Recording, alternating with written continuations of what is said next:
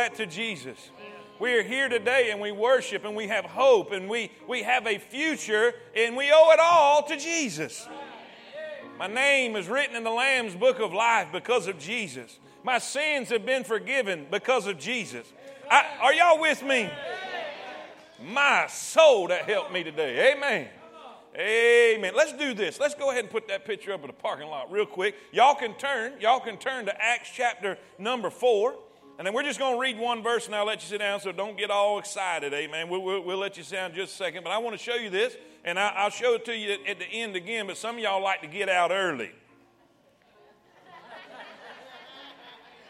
So I'm going to go ahead and show you now so you don't miss it, amen.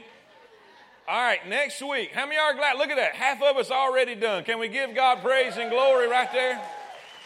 Yeah, that was a little weak. I ain't going to lie. I can tell some of y'all ain't been parking down there. For you that do park down there, will you help me give God praise and glory? Amen. Yeah. All right. Listen, this is what we're going to have. This is next week, okay? Next week. This section is going to be closed. That means this entrance is going to be closed. So what we need to do is come through here, and instead of parking in here, there's no parking in there, correct? No parking in this area. Y'all know this little back way where nobody goes the right way anyway. Say amen. All right, that's going to be a lane. It's going to be two way. So make sure and don't run into nobody. We don't need no head-on collisions. Are y'all with me? So we'll go in and out this way, in and out this way, and all of this will be open, okay? So that's next week. So if that makes sense, say amen. You say, I can't understand that. Don't worry. Just do what you're told when you get here, and you'll be all right. Yeah. All right, we're going to have people out. We're going to have a ton of people out there to direct traffic. It's going to be good. Just be patient. One more week, maybe 2 more weeks, and we'll have it all done, and it's all going to be good in the hood. Say amen. All right, Acts chapter number 4. Let me say this, too. We have our blood drive today. And listen, this is what they've done for us. This is great. They have sent twice the amount of personnel to help take care of everybody. So it won't be that long a wait. You know, last time there was a little bit of wait. Well, we're not going to have that this time. I mean, that gym is packed full of people ready to stick you with a needle. Are y'all with me? Say amen. I mean, honestly, it kind of spooked me a little bit when I first walked in there because I forgot it was today, and they all started looking at me. I said, "Whoa, I'm preaching, amen." You got to wait till afterward.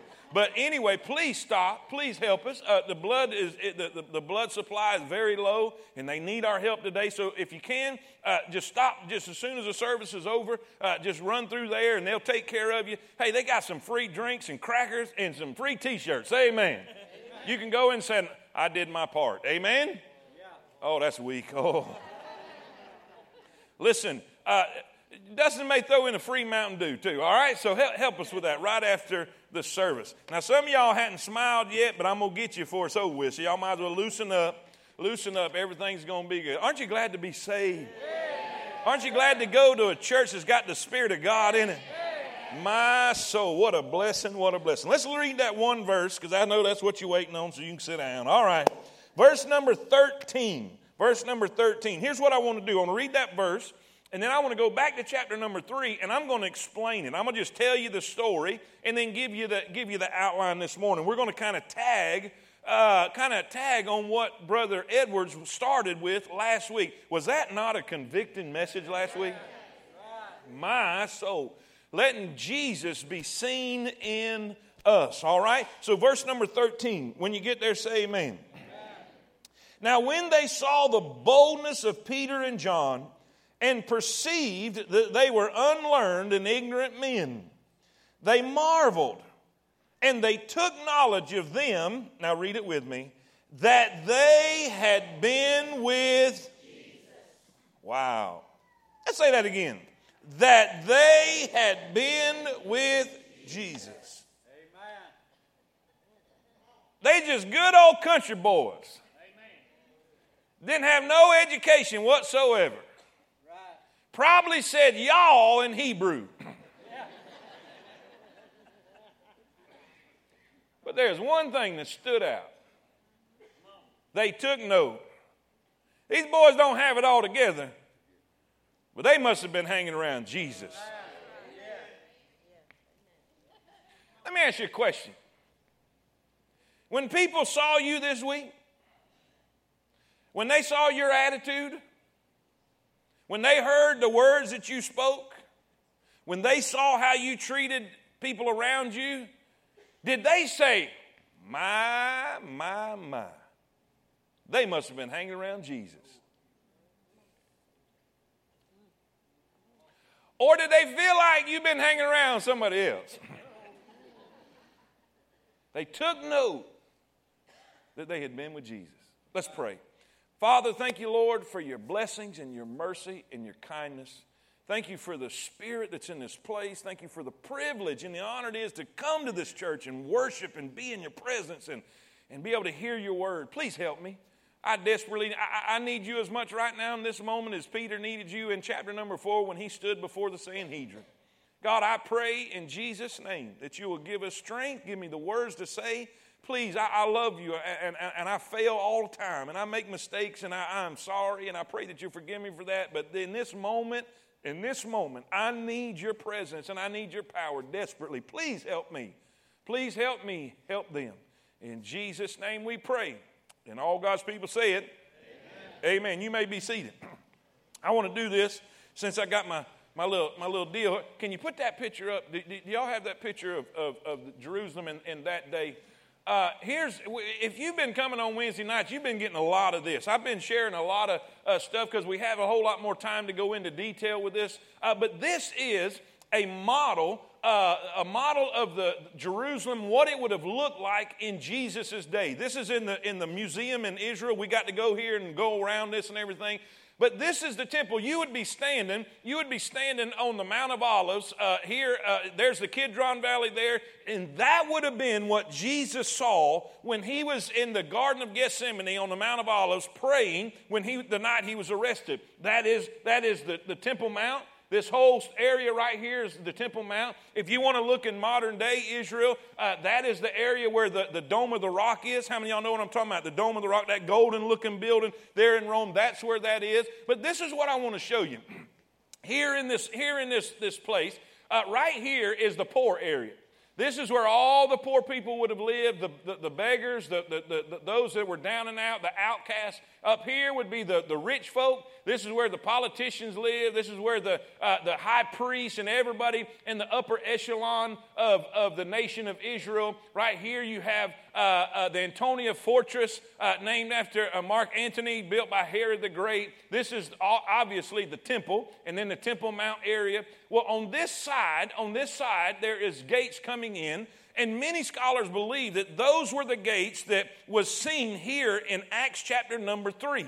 And so let me tell you what happened in Acts chapter number 3 and just go through it instead of reading it all and save a little time.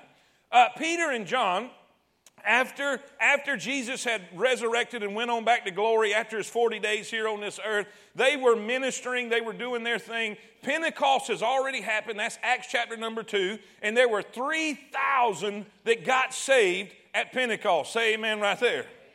3,000 believers trusted in Christ, believed in Christ. This was not people who made professions. This was genuine belief. This was genuine salvation. Now keep in mind that the book of Hebrews had not been written yet. The only thing they had and the only thing they knew where to gather would be at the temple. All right? So this is the early church, and they would come in.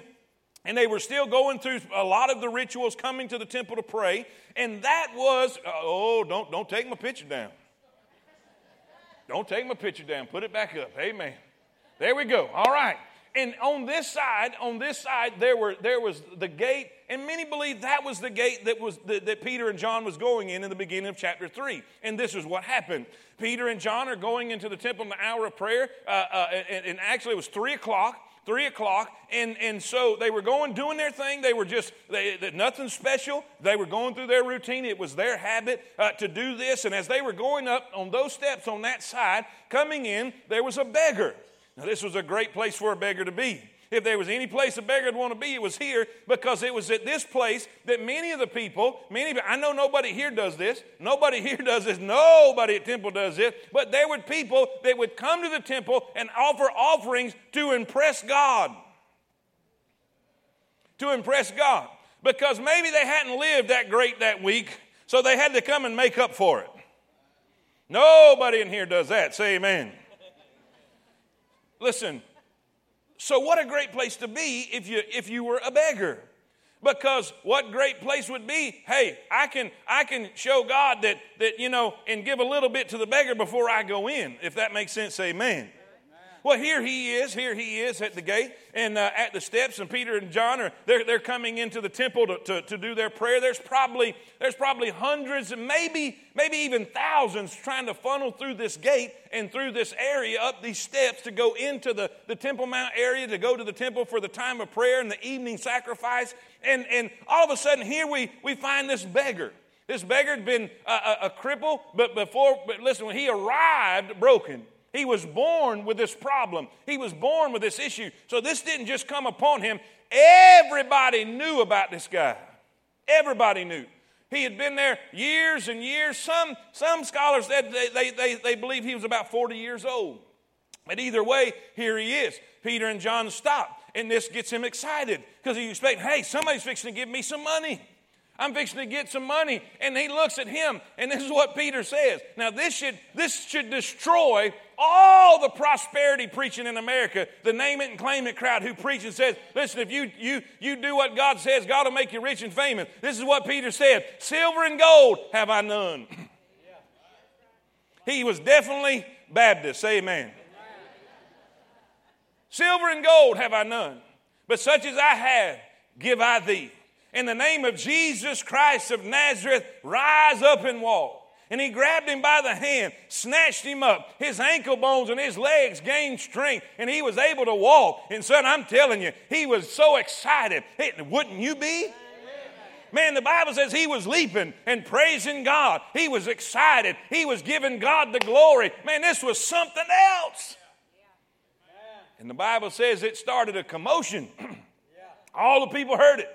I mean, they saw what had happened. And now think about this. Think about this. Come on, let's use our imaginations a little bit. If there was somebody in downtown Coleman that was crippled and he could not walk and he'd been there all the time and he was like a main fixture of the community, and somebody walks by and grabs him by the hand and now he's walking and praising God, wouldn't you go see? Yep.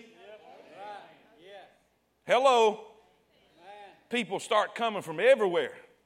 Everywhere. And they're like, whoo, they are blown away. I'm talking about they are so amazed. They can't believe this is happening. Look at this. And they're looking at Peter and John. And this is great. I love Peter's response. This is Peter's response. What are you looking at me for? It's there. I'm paraphrasing, but it's there. He says, why are you looking on us? Why do you think that we had it, that it was our power that did this? Why do you think that it was our purity or our holiness, our religiosity that did anything with it? Let me tell you, this man is standing before you whole in faith of the Lord Jesus Christ. It wasn't us. We're nothing. We're nothing. Jesus is everything. Are y'all with me? And then he drops the hammer on them. He said, you remember the Jesus that you were shouting, crucify him, the one that you rejected, the one that you killed the Prince of Life. Come on, brother. Come on. Man, we can't even handle hard preaching anymore. That everybody says, oh, I don't want to go to that church. That's fire and brimstone church. We don't want to offend nobody. We don't want to shake. Let's don't rock the boat. Who am I to say here? It was asked on Larry King, on the show, asked a prominent TV preacher about, is there only one way to heaven, or is this person right? Can they commit this sin or live in this sin, this particular lifestyle, and still be Christian? He said, well, who am I to judge? I wanted to choke him to death. Say amen. Peter had a backbone. Peter said it just like it was. He said, you killed him. You would rather a murderer be released to you. Are y'all with me? You killed him. You killed the Prince of Life. You killed the Son of God who God has glorified and put, say amen. But then he says, but I got good news. You can repent. You can repent and he will save you anyway. Even though you killed him, even though your sin is black as night, he will forgive you and wash you white as snow. And son, they begin to preach until dark. It doesn't got into the evening. And some scholars say it was about 3 hours. Y'all worried about an hour in here, and they was 3 hours. Come on, people. I'm not long-winded a bit. At least you don't have Pastor Peter here. Say amen. Well, guess what happened? The authorities got wind of it. Now, if you've been coming on Wednesday night, you'll know what I'm talking about right here. Annas, the former high priest, who was really the big dog in town, he was still pulling the strings. Joseph Caiaphas, who was the official high priest who was appointed by Rome. Then you had, many believe that the other two, John and Alexander, were Annas' sons, so it's a family deal. It's a family. These were the ones who was responsible for all of the business, everything going on. It was the temple police. And they came and they were greatly disturbed. They were grieved. Why? Because Peter and John are preaching that Jesus is alive.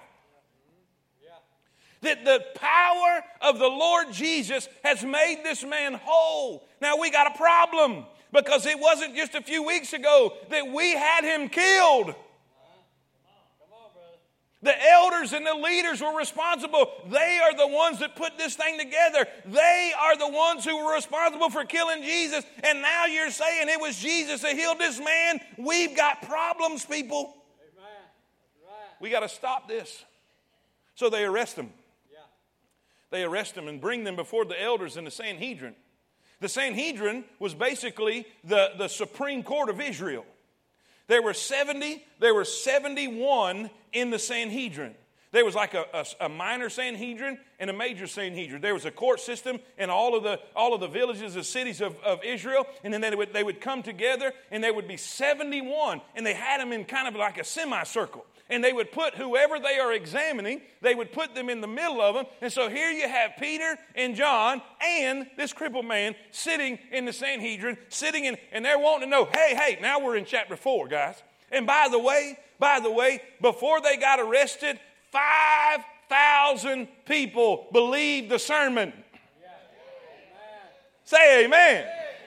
Yeah. And so now here they are. They don't resist. Peter done learned his lesson, put his sword up, and just preach and let God take care of his business. Amen. And so here they are before the Sanhedrin, and they ask Peter, how'd you do this? How is this possible? Because everybody knows this guy, everybody knows him. There's no mistaking this. This was not a setup. This was not, you see charlatan acts today. This was the real deal. They can't speak against it. How did you do this? He said, if we be examined this day for this deed that's done, and man, he goes and preaches his message again. Same message. You killed him. Yeah. But there is no other name under heaven given among men whereby we must be saved, but by the name Jesus Christ. And man, he was bold. He was courageous. He didn't step back. He didn't stutter. He was full of the Holy Ghost. And God gave him the words to say, and they couldn't say nothing about it. And now here's where we come to the verse. Now all the Sanhedrin, all the elders, all the temple police, listen, they're standing here looking at these guys. And they're saying, wait a minute, man, what is the deal with this? These are fishermen. These are Galileans.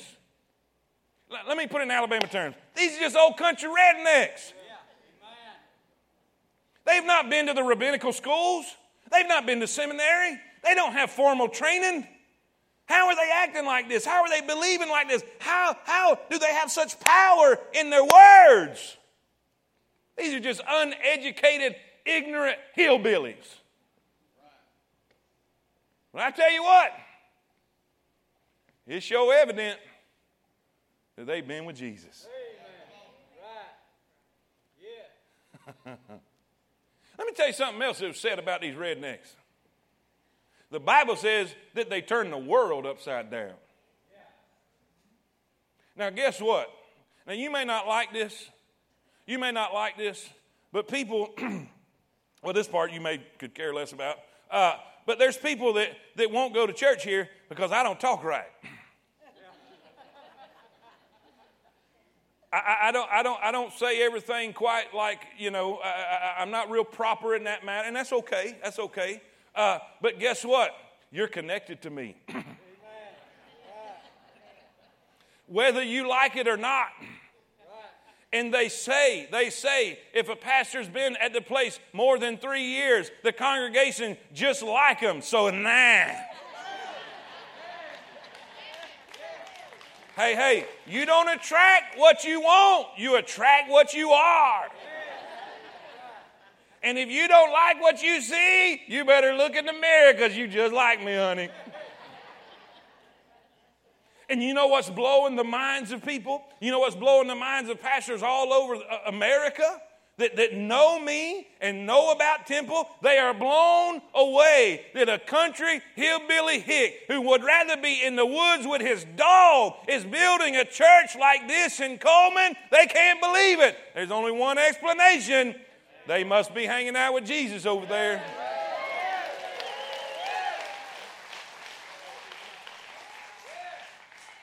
If you can explain why it's growing, it ain't God.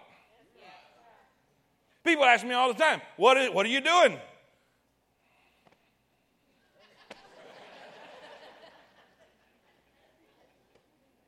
You know what? To be honest, probably not much different than what a lot of them are doing. But God is choosing to do this. Now, and I'm going somewhere with this. I promise you I'm going somewhere. I'm going to give you an outline. Last week, Brian, he challenged us to live in such a way that people can see Jesus in us.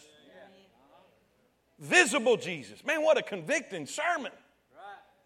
You know what I told him? God is my witness. I told him as we was eating lunch right after. And this is what I told him. I said, son, let me tell you something. Don't take this the wrong way, and I hope you're not offended. And he won't be. I don't care what I tell him. He's not going to be offended because we're good friends, and I can tell him anything. He can tell me anything. I said, I don't want to hurt your feelings, and I don't want to offend you. But if you want to sell a bunch of them books, don't preach that sermon before you try. Because when something convicts me really bad, I don't want no more of it. Amen. Are y'all with me? Man, he challenged us. He gave that quote of that atheist who said, how bad do we have to hate somebody not to tell them about heaven? Why in the world? I was listening to John MacArthur today in a message that he had preached, and he said, this is an amazing thing. This is an amazing thing. That in that day, they were commanded to not speak up about Jesus. In chapter number 4, they were commanded, don't preach no more in this name. Don't speak up about Jesus. And the modern day pastors are struggling to get their people to speak up about Jesus. Man, that's a sad turn of affairs, church. How do we make Jesus visible? How do we make Jesus visible? I want to go to the practical side of this. Brian dropped the hammer and told us we're supposed to, and all of that. But I want to go practically. How do we do that? What can y'all see by the response that the Sanhedrin had? Can y'all see that they were making Jesus visible? Would you agree? Right now, what were they doing? What were they doing, and what did they have that caused them people, the Sanhedrin, the educated crowd, to say, hey, we take note, they've been with Jesus. Because this is what I want. This is what I desire, especially my life. No doubt at all, my life. But I want it in you too. I want it in you too. When people see you in town, when people see you at work, when people see you in the market, when people see you in the school, when people see you in traffic.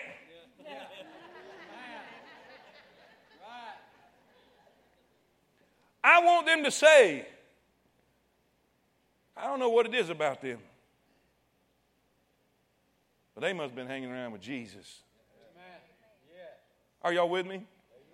3 things. Write this down. Write this down real quick. I got to hurry. What made it obvious that they had been with Jesus? Number 1, they had a ministry. They had a ministry. Now, before you think, don't have a preconceived idea of what you think a ministry is. When I use the word ministry, you automatically think of a church program, a missions organization, a Sunday school class, all of these things. But that's not what I'm talking about. That's not what I'm talking about. Too many times, we connect religion, spirituality, ministry with what happens in the confines of this property. And this is something that God's working on me in a couple of weeks. God, if things still go the way I think it's going to go, I'm going to do a little sit down. I'm going to put a chair right here, and I'm going to speak to you heart to heart where I think God's taking us. And we've got to move. We got to move from the mentality that church and our Christianity is all about what we do in here. Because really, to be honest, what we are doing in here is just to support and to contribute to our ability to do what we do out there. And see, Peter and John, they were just in their routine. They were just doing their daily deal. And they come across a man who was crippled. They were taking advantage of an opportunity that's here. Now watch this. How did they have a ministry? Let me read the definition. Let me read the definition to ministry. That way you can understand that you can have one of these. And you do have one, whether you know it or not. Here's what the Webster's dictionary said: ministry, agency, service, aid, instrumentality. Service, aid, instrumentality. In other words, an instrument used to aid or serve someone. Yeah. Guess what? Holding a door open is a ministry. Right. Helping someone fix a tire is a ministry. Making someone else's life better is a ministry. Right. Are y'all with me? I am amazed. I watch people all the time. And if you'll notice something, we are getting more isolated by the day. Technology is doing this. Culture is doing this. I was in an elevator several times this week. Several times in an elevator. And if you'll notice people, and what it blew my mind, because I'm usually the shyest one in there. But God's kind of working on me with this. I'm trying to make Jesus visible. And I go in the elevator, and if you watch people,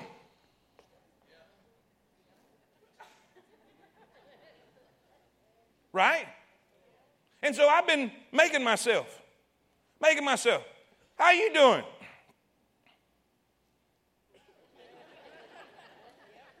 And they're like, you speak to me? Okay. How about you? Oh, man, I'm doing great. You having a good time this week? And here we go.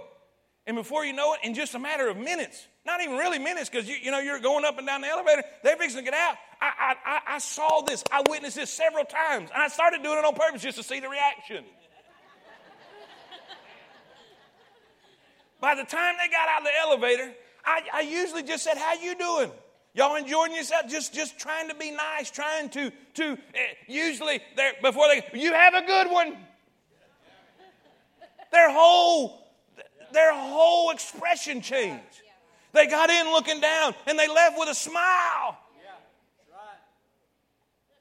I know you think, hey, I'm telling you, people are surrounded by people, yet they're lonely. And it's just an opportunity. Do you realize just being kind is making Jesus visible? I put here, they use their gift. They use their apostolic gift. They healed this man. Jesus gave them special apostolic gifts of healing to be able to validate the message that they're going to give. Now, you say, well, preacher, I can't heal nobody. You might not can heal somebody, but you can help somebody. Now, I'm not going to go get into debate that they're still healing. I believe Jesus still heals. I believe you can pray, and he tells us to pray the effectual, fervent prayer of a righteous man availeth much. I don't believe in Benny Hinn. I don't believe in any of these preachers on TV saying, if you'll send $19.99, I'm going to send a prayer cloth that I prayed over and put it on your cancer, and it's going away. I don't believe that junk. That's garbage. I believe there was a time when Jesus operated in a certain way during the apostolic period. I believe that without a doubt. They use a gift he gave. Well, I still believe in healing. I've got that healing gift. Well, you're getting in my truck, and we're going to Children's Hospital right after church. Right, immediately after church. Immediately, right now. We going. Y'all with me? Listen, I'm gonna concede. If you got that gift, are you using it? Use your gift. We all have them. Ephesians 4 teaches us plainly that we all have. Are you using your gift? Whatever that might be, to alleviate the pain of someone else, to help somebody. Do you wake up in the morning and say, how can I help somebody today? We don't. We don't. We become so self-centered. We become so self-focused in America that all we think about is our own problems and our own pains and our own issues. And listen, and that's why we're all in a depression. But if we would get up and say, I want to make somebody, and you say, preacher, I don't think I need to go looking for that. You don't have to. It'll find you. God will create the opportunities if you will just take advantage of it. I was in a sandwich shop. I think it was called Jersey Mike's. Unbelievable. I mean, it was a great sub too. Well, I'm standing here, and you got to kind of follow the Holy Spirit's leadership. Because you don't manufacture this stuff, and I'm going to show you that here in just a minute. But the Holy Spirit began to speak to me. Make Jesus visible. Make Jesus visible. I'm in a sub shop, Lord. And I'm talking about it's packed. How many of y'all know when you got a line and the line's going and curving and almost to the door, people want their sub. And they don't want to wait, and they don't want you. And I'm like, how can I do this? I'm thinking in my head, how am I going to do this and not, I don't want to preach a sermon right here in front and distract, because this woman, she's diligently working, and there's a line of people. So, and by the way, too, I believe that you need to keep that in your head. I don't believe in trying to keep people from their job while you're trying to do your thing. Don't be over spiritual and so heavenly minded you're no earthly good. So I'm thinking, okay, how do I do this? I noticed something. I noticed the Lord just kind of let me. She had tattoos all over her arms. And I know there's a lot of people that has these type of things, and usually not all the time, somebody just thinks they're cool. But usually there's a story. Usually there's something that it means something to them. It's a personal deal that means something to them. So I asked her, I said, ma'am, I noticed those tattoos. That's pretty cool. And I hear that there's stories behind it. I said, is there stories behind yours? Man. She said, I lost my daughter when she was 21. And she says, on the anniversary of her death, I'll go get something that reminds me of her. That was her tattoos. Be careful how you judge people. Be careful.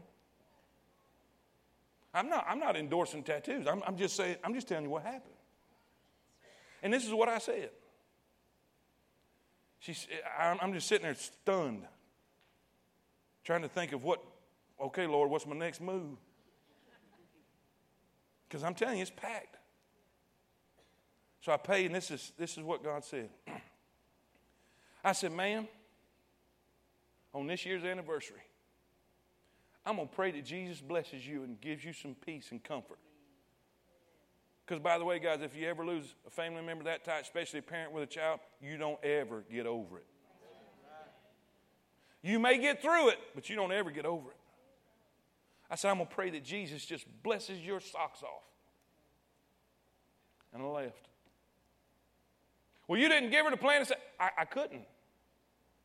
That was not the deal. But if you would have saw the expression on her face.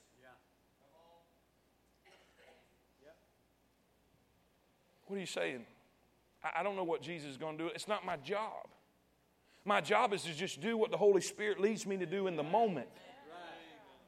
Are y'all with me? If you want people to think you've been hanging around Jesus, you got to have a ministry.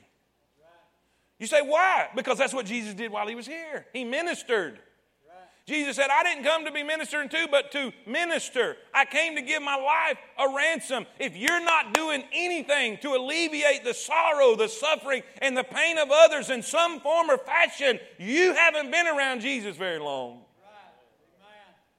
But if you've been around Jesus, you know what you'll start doing? You'll start seeing people that other people don't see. I wonder how many hundreds and thousands of people passed this crippled man in that exact same moment, but they did not see him because he blended in, but they saw him. Yeah. You know why they saw him? Because Jesus would have saw him. Yeah. Are y'all with me? Say amen. Amen. Listen, you have a ministry. You have a ministry. Take advantage of opportunities given. I was getting a sandwich. I didn't go in there necessarily to make Jesus visible, but the Holy Spirit began to speak to me and said, here is a chance. And I just followed the Lord's leadership. Now watch this. Number two. Oh my goodness, hurry. Number 2, write this down. They not only had a ministry, they were serving. They were alleviating the pain and the sorrow of someone else. They were helping people. They were helping people. Like I said, you say, I can't heal nobody, but you can help somebody.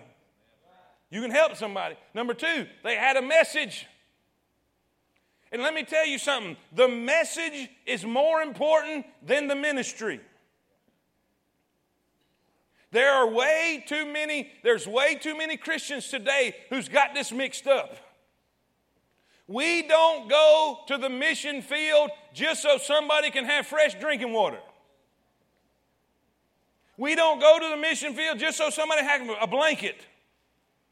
We don't go to the mission field just so we can help somebody see better. We've taken a group of doctors over there. That is not the main purpose. It's always about the gospel. You see, the miracle. Please get this. Please, guys. Don't go to sleep on me. If you're going to sleep, pinch yourself. Stand up and shout. Say amen. Do whatever you got to do, but hear what I'm telling you right now. Hear what I'm telling you. This is not a social gospel. I'm all about clean water. I'm all about feeding the hungry. I'm all about helping the orphans. I'm all about all of that stuff. But every miracle in the New Testament was just a setup so they could deliver the message. The miracle was the tea. The golf ball was the gospel. Our serving someone, our helping someone, our ministering to the broken and ministering to the hungry is just to give us an opportunity to give them the gospel. You see what happened? They healed this guy.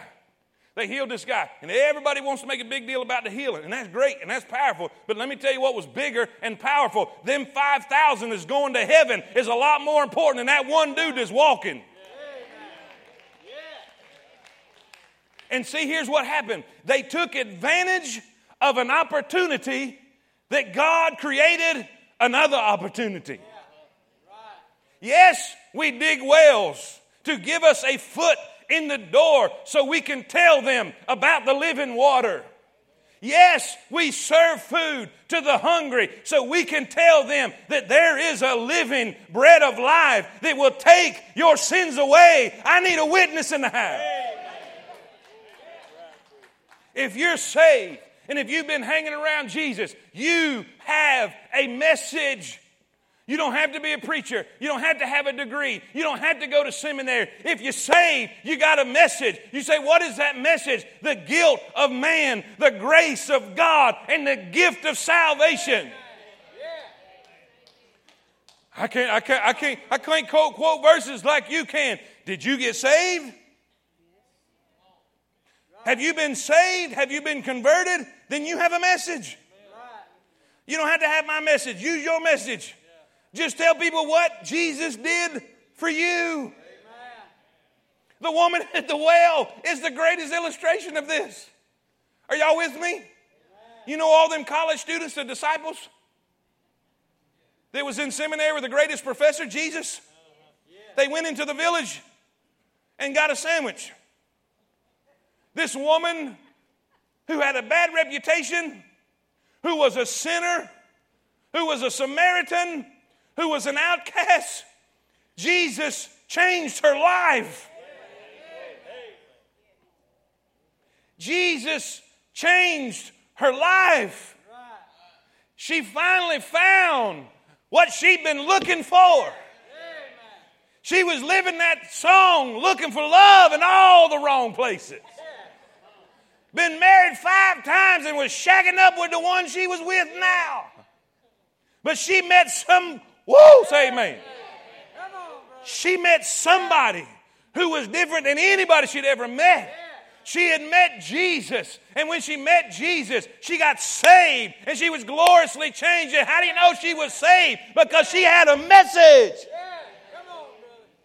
And she went back to that same village that the college students come out of. And this is what she did. She went and told everybody, come see a man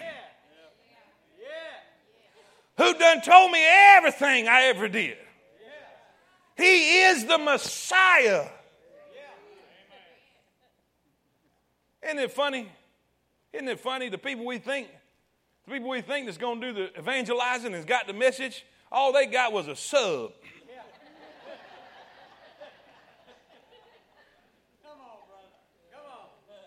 And this old heathen sinner woman hadn't been converted but just a few minutes. And her message was so powerful, it brought the whole city out to meet Jesus. What's the point? You can be a hillbilly redneck and you got a message. I'm just preaching the Bible. Come on, brother. Remember? Ignorant and unlearned men. But they had been with Jesus. Amen. Yeah. You don't have to go to seminary. Just hang out with Jesus. Yeah.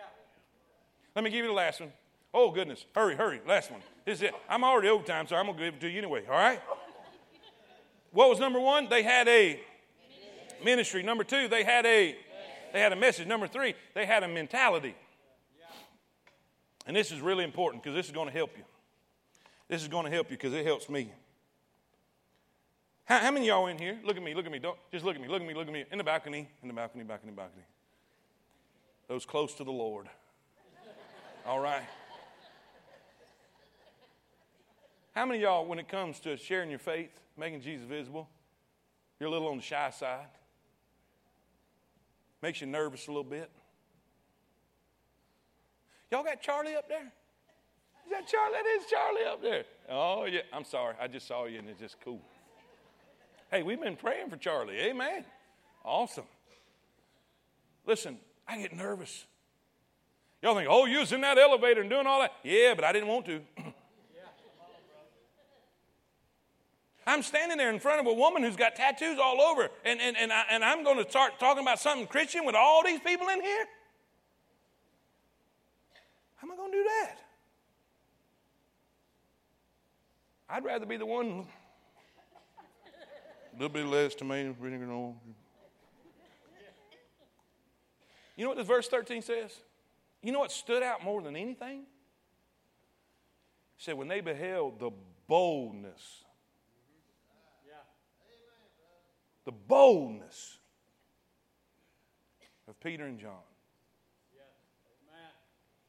You know what? The Bible says the righteous are bold as a lion. The wicked flee when no man pursueth. Let me tell you one thing you're going to have if you hang around Jesus long. Boldness. I prayed for it. I ain't going to lie. Let me say something about this. For all you that get nervous and you want to share it, you do. I know you do. Good night. If you're saved at all, I mean, if you're just saved to 20 minutes, you want to share your faith. But sometimes fear and anxiety and nervousness, shy, I get all that. But let me help you with something. This boldness, and I want to have it. I do, man. I want to be able to stand in downtown Coleman's. Get your Bible. I want that. I want that kind of. But here's what I've learned over the years, and I see through this chapter. You cannot manufacture this. How many of y'all wanted to be bold and you tried? I'm going to be bold. And you end up a chicken. Come on, y'all. I know who I'm preaching to. Get with me. Right? You go in here. You know you plan. I'm going to share the gospel. I'm going to give them the truth. And you chicken out. Come on. Because you can't manufacture this. Why were they bold? Let me give you a verse quickly. We don't have time. Look here.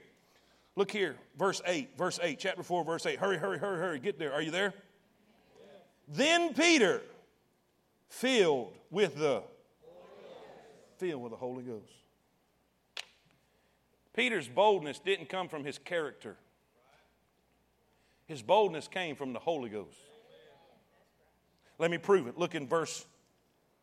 They've been threatened. Don't preach no more in this name. They go back to the church. They go back to the believers. They begin to pray. Verse 24, when they heard that, they lifted up their voice to God with one accord. They begin to pray to God. And watch what they asked for. Verse number 29. And now, Lord, behold their threatenings. Grant unto thy servants that with all they may speak thy word. Now watch, look in verse 31. And when they had prayed, the place was shaken where they were assembled together, and they were all, come on everybody, they were all filled with the Holy Ghost, and they spake the word of God with. So when did they speak the word of God with boldness? When they were filled with the Holy Ghost. Why do you think that Jesus told the disciples in Acts chapter 1, stay in Jerusalem till the Spirit comes? He says, but ye shall receive power. Acts 1:8, but ye shall receive power after the Holy Ghost has come upon you, and ye shall be witnesses unto me in Jerusalem, Judea, Samaria, and to the uttermost parts of the earth. Preacher, what are you saying? You have a message, but now you need a mentality of boldness and fearlessness. Where does that come from? The Holy Ghost. You may tell you how I had the ability to talk to them people in the elevator and talk to that lady at Jersey Mike's sub shop. It was because the Holy Spirit gave it to me. And you cannot manufacture this. You have to ask for it. You have to pray for it. When they prayed for it, how many of y'all know that God is the same yesterday, today, and forevermore? Amen. How many of y'all know God is no respecter of persons? Right. How many of y'all know that if they asked for it, they got it back then? If we ask for it, we'll get it today. Amen. Watch. Verse 31, the place was shaken. They were all filled with the Holy Ghost. They spake the word of God with boldness, and the multitude of them believed were of one heart and one soul. Look in verse 33. And with great power gave the apostles witness of the resurrection of the Lord Jesus, and great grace was upon them all. See, it wasn't about the miracle. It was about the message. God gave them the ability to perform the miracle so they could deliver the message. Let me prove it. Think about this. These were hillbilly fishermen, redneck to the bone. They even said bad words every now and then.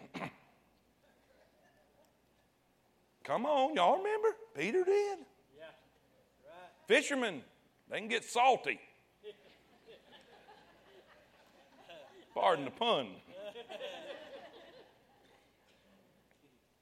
How were they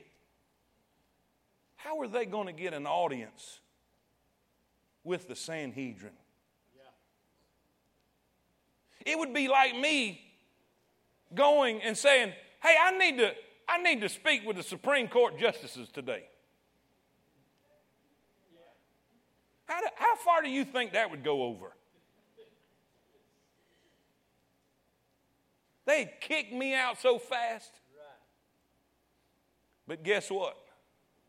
God created an opportunity for ignorant and unlearned redneck fishermen to stand in front of the highest class society in all of Israel and deliver the gospel. Amen. Right. Yeah. What were they doing? They were making Jesus visible. Amen. God will create opportunities for you to help someone that's hurting. Yeah. Not just so you can be a good citizen or a good Samaritan. It is so you can have an opportunity to give them the message of Jesus Christ. Amen. Let's hang out with Jesus this week. Because if you do, He will give you an opportunity. What do I need to do in between time? Pray, pray, pray. What do I pray for? An opportunity and boldness. Say it with me. Say it again. And all of God's people say it. Dear Heavenly Father, I thank you, Lord, for your blessings and your mercy. Thank you for the truth you've given us today. We need this in such an just such an incredible way. We need to be in our communities letting people see Jesus in us. Help us to take this to heart. Use it for your glory. In Jesus' name, amen. Let's stand. Let's stand. We'll never, hopefully, never give a message without an opportunity for an invitation. If you need to be saved, we've got people here. They can take a Bible and show you how to be saved. Maybe if you need to pray, maybe you need encouragement, maybe God's speaking to your heart about something, you can use it. We're not going to rush this invitation, and we're not going to lengthen it out. If you need to use it, here's your opportunity. Sing a verse, and then we'll be dismissed. And you've been on Sing, a long church. and a rocky road. Preacher, I need to get saved. Well, hey, we got people here. All you got to do is come. And the times you feel cheated. You need to come. Won't you come?